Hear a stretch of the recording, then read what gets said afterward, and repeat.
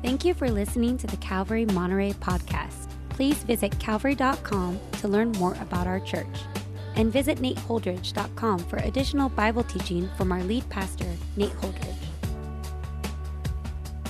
Teaching today is our lead pastor, Nate Holdridge. Today we're in the book of Jonah. If you guys would turn there in your Bibles, Jonah chapter 1. We're going to start this new study today, and we're going to kind of go through quickly through the book of Jonah. I'm going to take 4 weeks to go through these 4 chapters. So today we're going to look at Jonah chapter 1, if you guys would turn there. We'll also put the words on the screen. I'm going to read the first 6 verses, and then we'll pray together. It says in verse 1, "Now the word of the Lord came to Jonah, the son of Amittai, saying, 'Arise, go to Nineveh, that great city, and call out against it, for their evil has come up before me.' But Jonah rose to flee to Tarshish from the presence of the Lord. He went down to Joppa and found a ship going to Tarshish. So he paid the fare and went down into it to go with them to Tarshish, away from the presence of the Lord.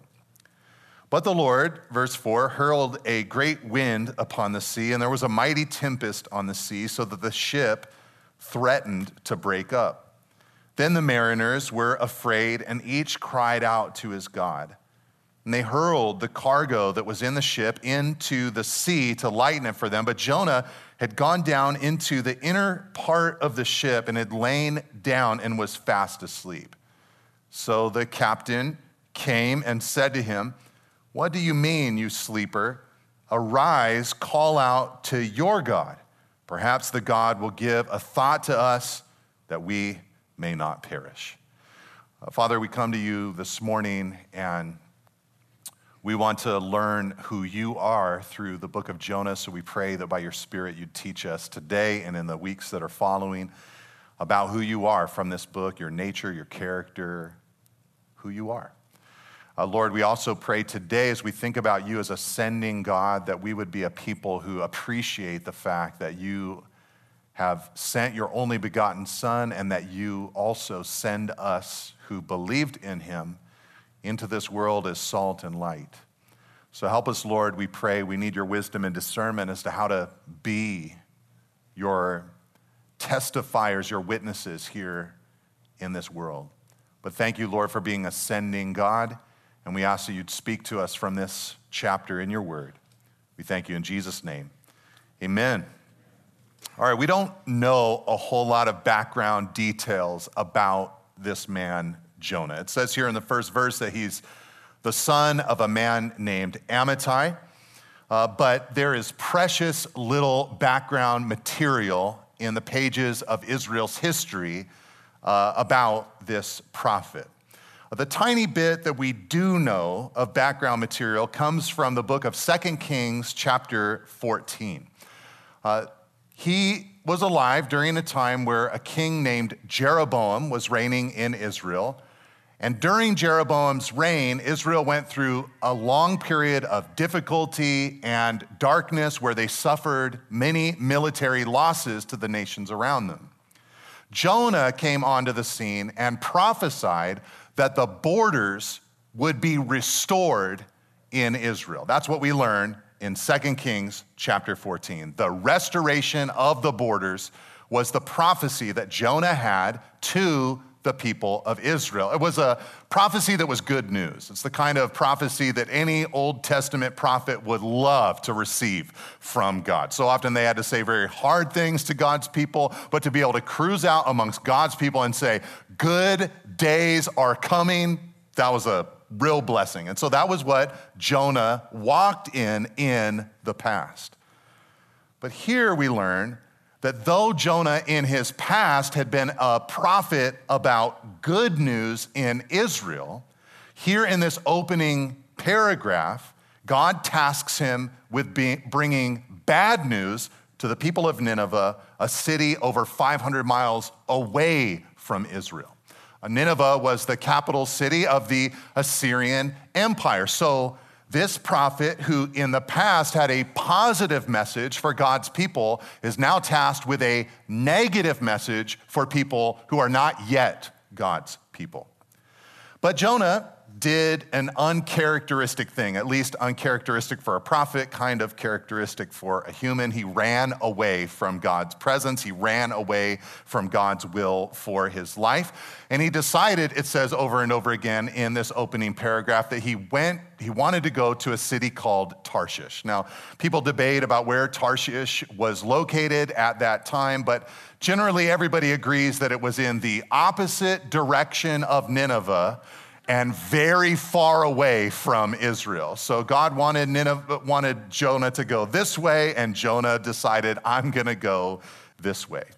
He finds a boat that takes him on as a passenger, and in verse 3, that ominous phrase, he paid the fare and he went down into the boat to settle in for a long journey. We know the story, of course. God would not allow Jonah to get to Tarshish. Instead, it says in verse 4, hurled a great wind upon the sea. That created a massive storm, a big tempest that was about to break the ship apart, so much so that these experienced sailors did not dismiss this as just any other storm. They began crying out to their deities, to their gods. And of course, as a reader of the Bible, you would expect that nothing would happen as a result of that prayer to the gods of idols. And sure enough, nothing happens. And so the captain comes and wakes Jonah so that Jonah can pray to his God. Maybe this storm is the result of something you have done. So cry out to your God. Now, some people wonder if that sense of rest that Jonah was in was caused by a false sense of peace. You know, that we sometimes experience this when we run from God's will for our lives. Everything will flow smoothly for a little while until God interrupts our plans. And maybe that's what Jonah was going through. Maybe he was experiencing peace as he fled from God's desires for his life. But I wonder if perhaps Jonah was merely a land-loving, seasick, guilty prophet who's like, man, I just got to go to the bottom of the boat and sleep this off. I'm so seasick. I feel so guilty. I'm doing the wrong thing. I know I am. I've never been out on the ocean like this before. Hebrew people were generally terrified of the ocean, thought of it as a deep mystery. And so I think he was probably just down there going, I just got to ride this out. But the big question that we need to ask in this opening paragraph is, why did Jonah run? This is the major question, not just of this part of his story, but of the whole book. If you don't answer that question correctly, I don't think you'll understand the point of the book of Jonah. Some people think that Jonah ran because he was terrified of what might happen to him in the city of Nineveh. Nineveh, as I said, was the capital city of Assyria, and they were notorious for treating prisoners in brutal ways. When they went into war, they would do things that would make your skin crawl if I began to report them to you today. And we even have records of kings of Assyria from Jonah's era and time who wrote down boasts of the gruesome war crimes that they had committed. And so it stands to reason that perhaps what Jonah is thinking is, if I go to Nineveh, they might do some of the things that I've heard that they've done to others to me. And so perhaps he didn't want to go because he was afraid. But this reason, it overlooks, I think, the rest of the book of Jonah. I don't mean to spoil the whole book for you, but I will tell you what happens at the end. Eventually, Jonah will get to Nineveh. He will preach to Nineveh. The people of Nineveh will repent of their evil, and God will relent from the judgment or disaster that he said he was going to bring against them. And in Jonah chapter 4, what we'll study together is that Jonah, when he saw this, when he saw God relent from the judgment that he said he was going to bring, it displeased Jonah greatly. And he actually prayed this prayer to God. He said in Jonah 4, verse 2, "O Lord, is this not what I said when I was yet in my country? That is why I made haste to flee to Tarshish. For I knew that you are a gracious God and merciful, slow to anger, and abounding in steadfast love, and relenting from disaster. So what that tells us is that Jonah's reason, listen to this, his reason for rebelling against God had to do with what he knew about God.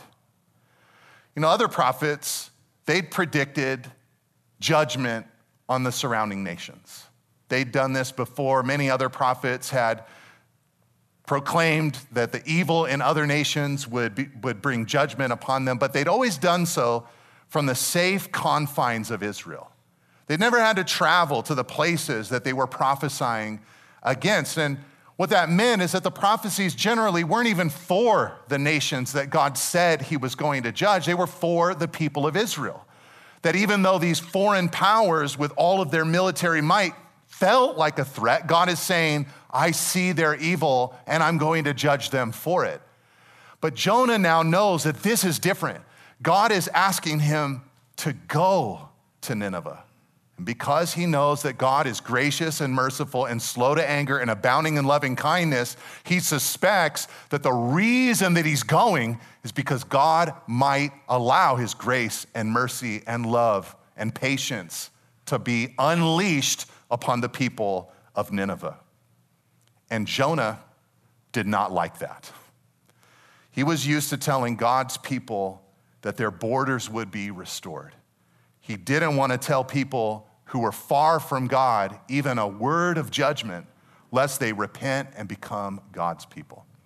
And this is where I want to make my first real point of this sermon today, that God is a sending God because it's his nature. God is a sending God because it's his nature. He sends us into the world to declare the gospel.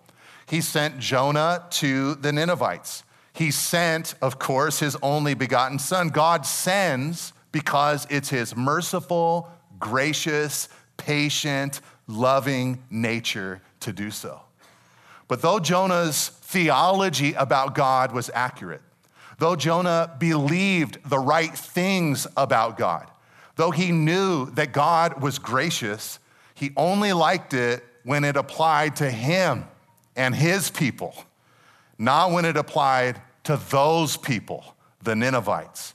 So Jonah decided to live out his own nature rather than allow his actions to flow from what he knew about God. That's why I'm calling our study of the book of Jonah, I'm using the word unhitched to describe this book.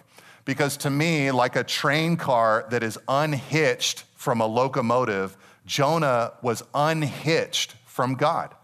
God's heart, God's nature, God's direction, God was going somewhere, but Jonah would not allow his destination to be dictated by where God was going. Though God had revealed himself way back in the law to Moses on Mount Sinai of all places as the one who is merciful and gracious and slow to anger and abounding in loving kindness, though Jonah knew this about God, he would not let his actions be dictated by who God was.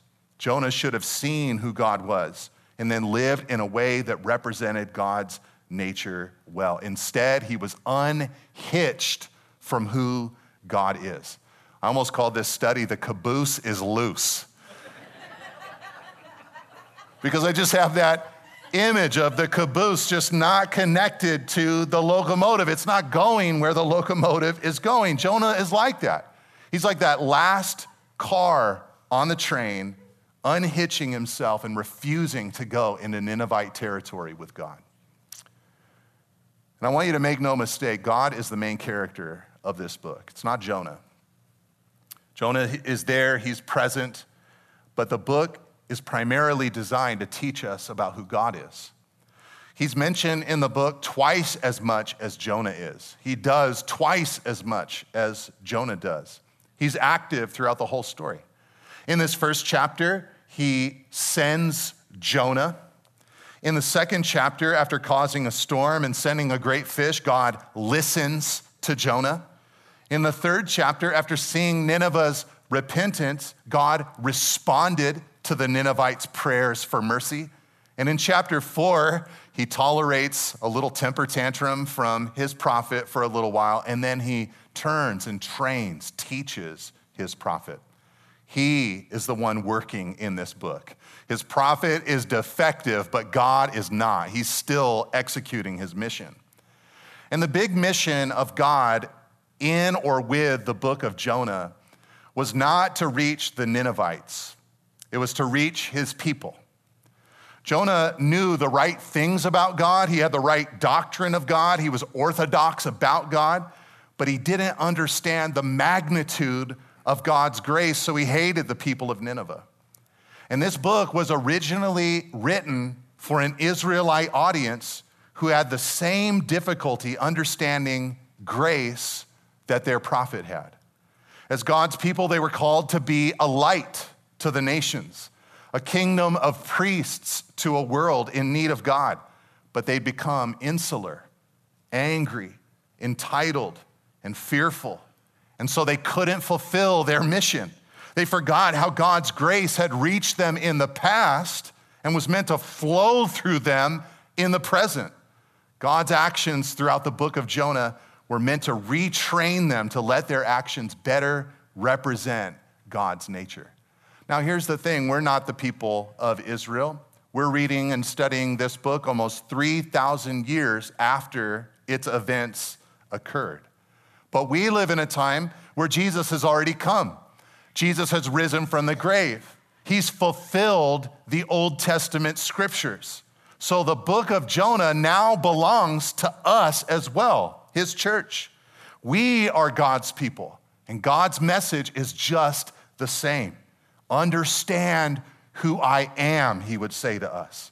I am gracious and merciful and slow to anger and abounding in loving kindness. And I sent my son as a result of that to save people from their sin. And I want you to deliver this message to all nations, even when it's scary. So that's the first movement of the book. We learn that God is a sending God.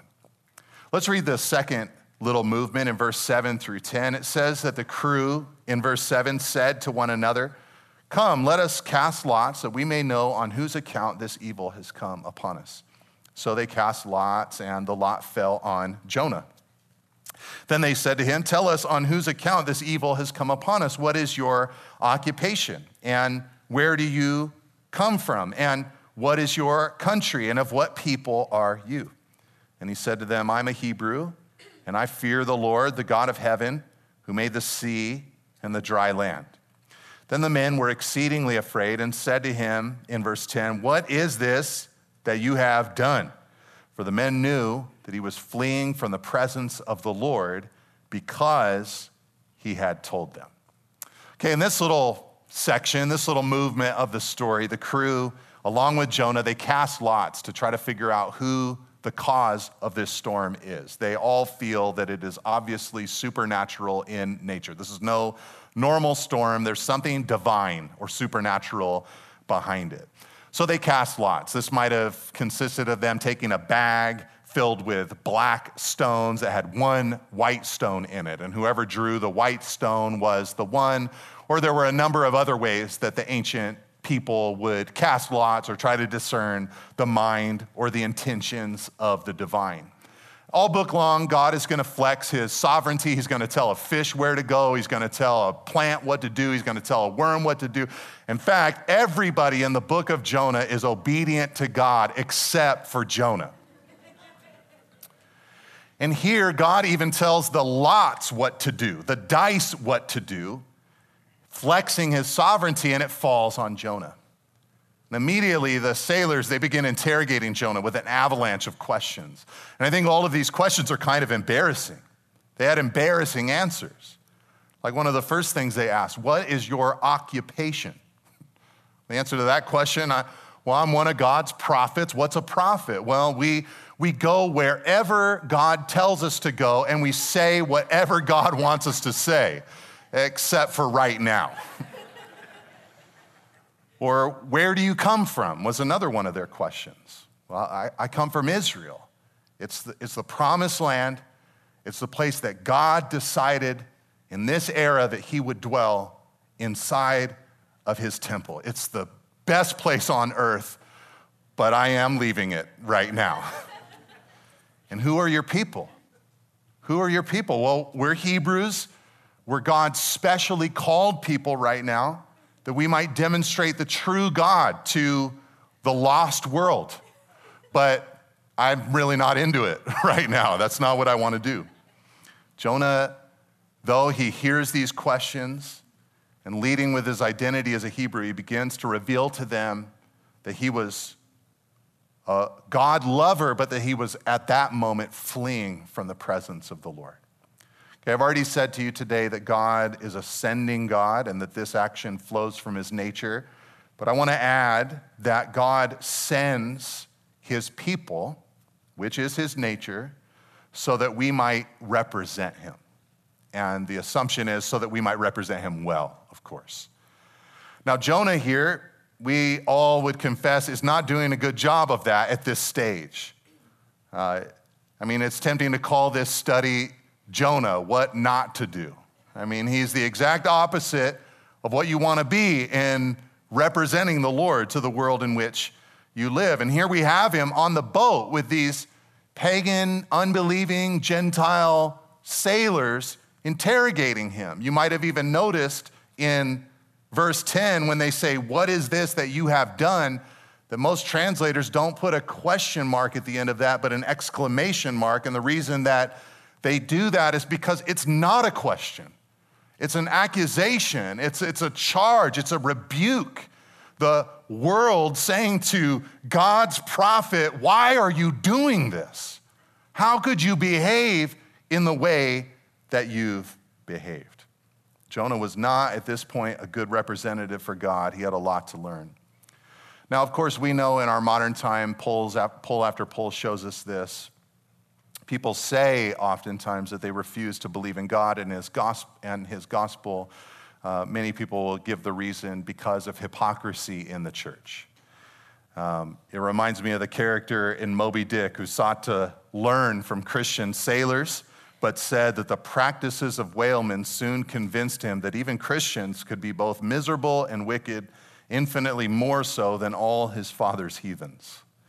And I think if we're honest, we can relate to that. We're not perfect people. We can't and don't always and at all times represent Jesus without error. If you've trusted in the Lord, then you've been regenerated. He's given you a new nature, but you still have your body of sin. You still have your old appetites. And sometimes, if we're honest, those appetites lead us down a path where we do not represent the Lord well. It's inconsistent with him and his gospel at those times. What should we do? Should we strive for perfection? We know that's not going to happen. We know that's a fool's errand. Instead, I think what we need to do is be humble and contrite when we do fail. We need to demonstrate the very grace that we pray and hope and expect that God will extend to the world in which we live. Jonah had fallen short, yet God used even his rebellion to reach people. And these sailors, they never would have had this encounter with God if Jonah had just obeyed God right off the bat. Now, I'm not advising that you rebel against God so that you can reach more people, but what I'm trying to say is that because Jonah began to confess what he'd done, humbly repent of what he'd done, God began to use it in the lives of others. You don't have to be a perfect person, but you should not act as if you're perfect. You must say, "I need the grace of God." You must apologize, repent, and confess. We're called to represent the Lord. Now, Jesus told us, of course, that we're to love God and that we're to love our neighbor as ourselves. This is part of us representing the Lord well. This love of our neighbor, we get cool and good practice for that in the church. In one sense, you could say that your life in the body of Christ is like training wheels for loving the people of this world, because loving each other isn't always easy, but it is the first step. Jesus said that they will know that you are my disciples by your love for one another. Reminds me of a pastor friend of mine who I was talking to recently from another state, not any of the guys on our staff. And he told me this story about his kids that after he was done, I was like, you gotta let me tell that story to my church. He's like, somebody's gotta tell the story and I can't, so go for it. But he was telling me about his two young elementary-aged boys.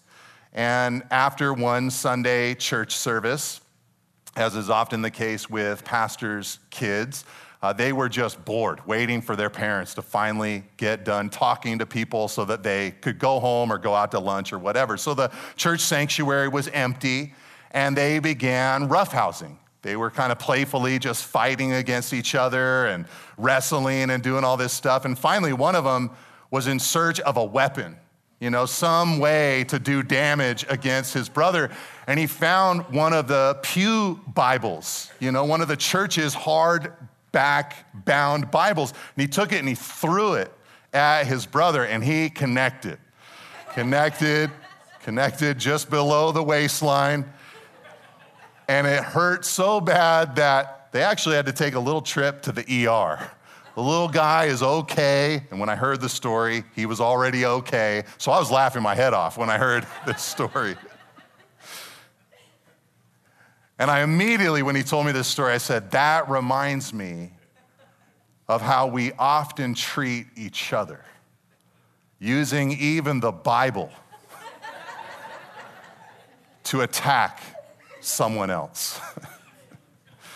But that must not be. Love must predominate among the church, for the church, because who wants to join a warring family? Now, we might resist some of this exhortation.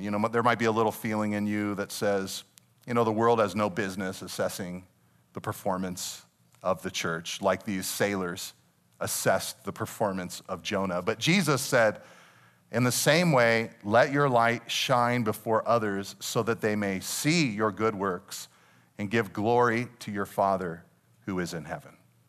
This seems to imply that people, like the sailors did, will assess our lives and perhaps are even expected to do so. Paul said it this way of himself and his ministry team. He said, we are ambassadors for Christ, God making his appeal through us. Think of that. There are people in this world who will never read a Bible, but what if they were to read the Bible by reading you? That's what Paul is saying. I'm an ambassador of Christ. It's like God, who is making his appeal to the world, is appealing to the world through me. So we should want to represent this sending God well. Okay, but let's look at the last and final movement of the passage. In verse 11 to the end of the chapter, it says, then they, the sailors, said to him, what shall we do to you that the sea may quiet down for us? For the sea grew more and more tempestuous. He said to them, pick me up and hurl me into the sea. Then the sea will quiet down for you, for I know it is because of me that this great tempest has come upon you. Nevertheless, the men rowed hard to get back to dry land, but they could not, for the sea grew more and more tempestuous against them. Therefore, they called out to the Lord, verse 14, O Lord, let us not perish for this man's life, and lay not on us innocent blood, for you, O Lord, have done as it pleased you. So they picked up Jonah and hurled him into the sea, and the sea ceased from its raging. Then the men feared the Lord exceedingly, and they offered a sacrifice to the Lord and made vows. And the Lord, verse 17, appointed a great fish to swallow up Jonah. And Jonah was in the belly of the fish 3 days and 3 nights.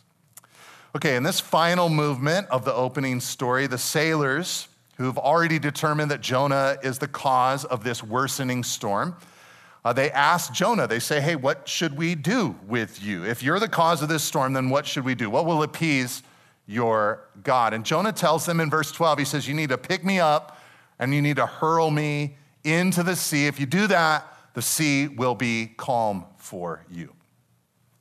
Now, Jonah had grown up his whole life thinking that if pagan, unbelieving, Gentile sailors had a chance to throw a Jewish prophet into the Mediterranean, they would do it in a heartbeat.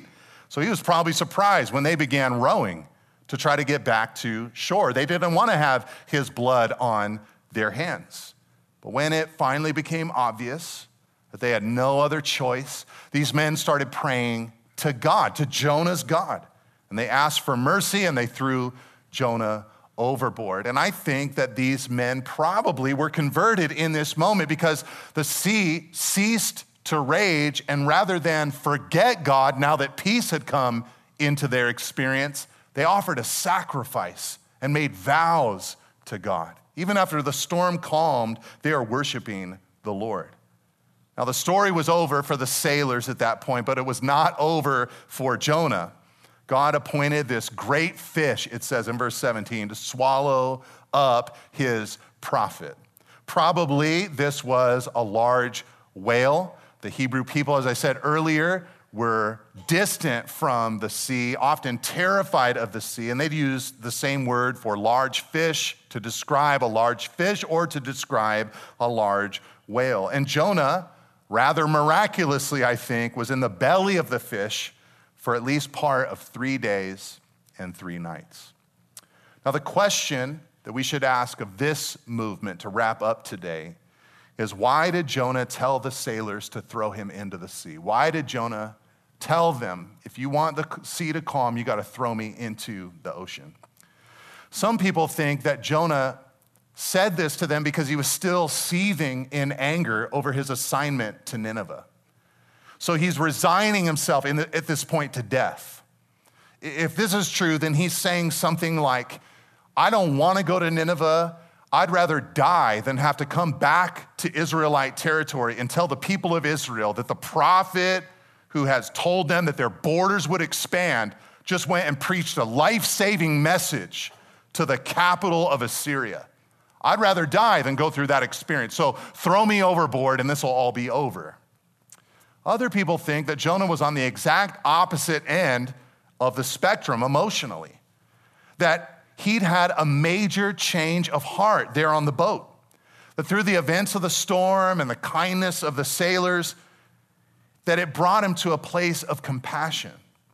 If this is true, then Jonah is saying something like, you've been so kind to me, I've had realizations about you that have broken the mold of what I thought Gentile sailors would be like. I can clearly see that you are still made in the image of God, and I want you all to live.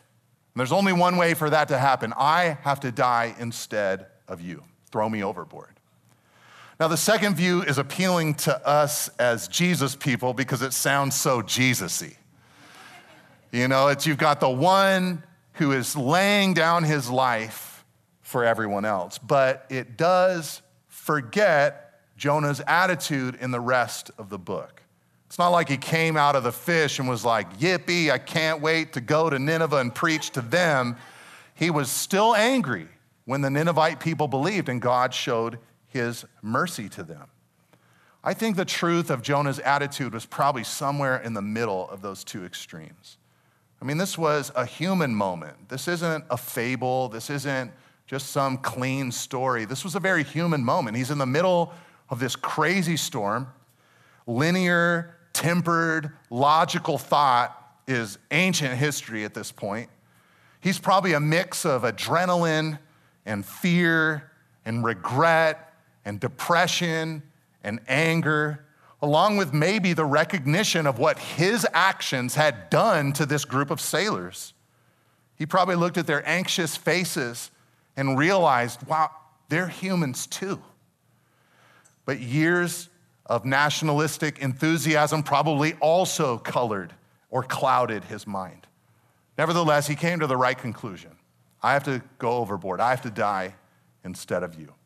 And I want to say this. I don't know if Jonah's heart was truly loving at this point, but I do know from the Bible that true love is substitutionary in nature. Jonah sacrificed himself and he substituted himself for everybody else on that boat. And because he did that, he became a picture of Jesus, the one who substituted himself for all of humanity on his cross. Even Jesus pointed this out. They came to him and they said, give us a sign, show us a sign. And he said, no sign will be given to this generation except the sign of the prophet Jonah. For just as Jonah was 3 days and 3 nights in the belly of the fish, so will the Son of Man be 3 days and 3 nights in the heart of the earth. This is where I want to make my last point for the morning. Yeah, God sends because it's his nature. Yeah, God sends us to represent him. But ultimately, what I want to remind you of is that God sent himself. Like Jonah, one died so that we all might live. Jesus came to our storm-tossed world and threw himself into the waters of God's wrath so that we might survive. And though Jonah became, like so many of the Old Testament figures, a picture pointing forward to Jesus, the differences between Jonah and Jesus are staggering. Jonah was cast out of that boat for his own sins. Jesus died on the cross for the sins of everyone else besides himself. Jonah only came near to death when he was thrown overboard, but Jesus passed under the true darkness of death for us.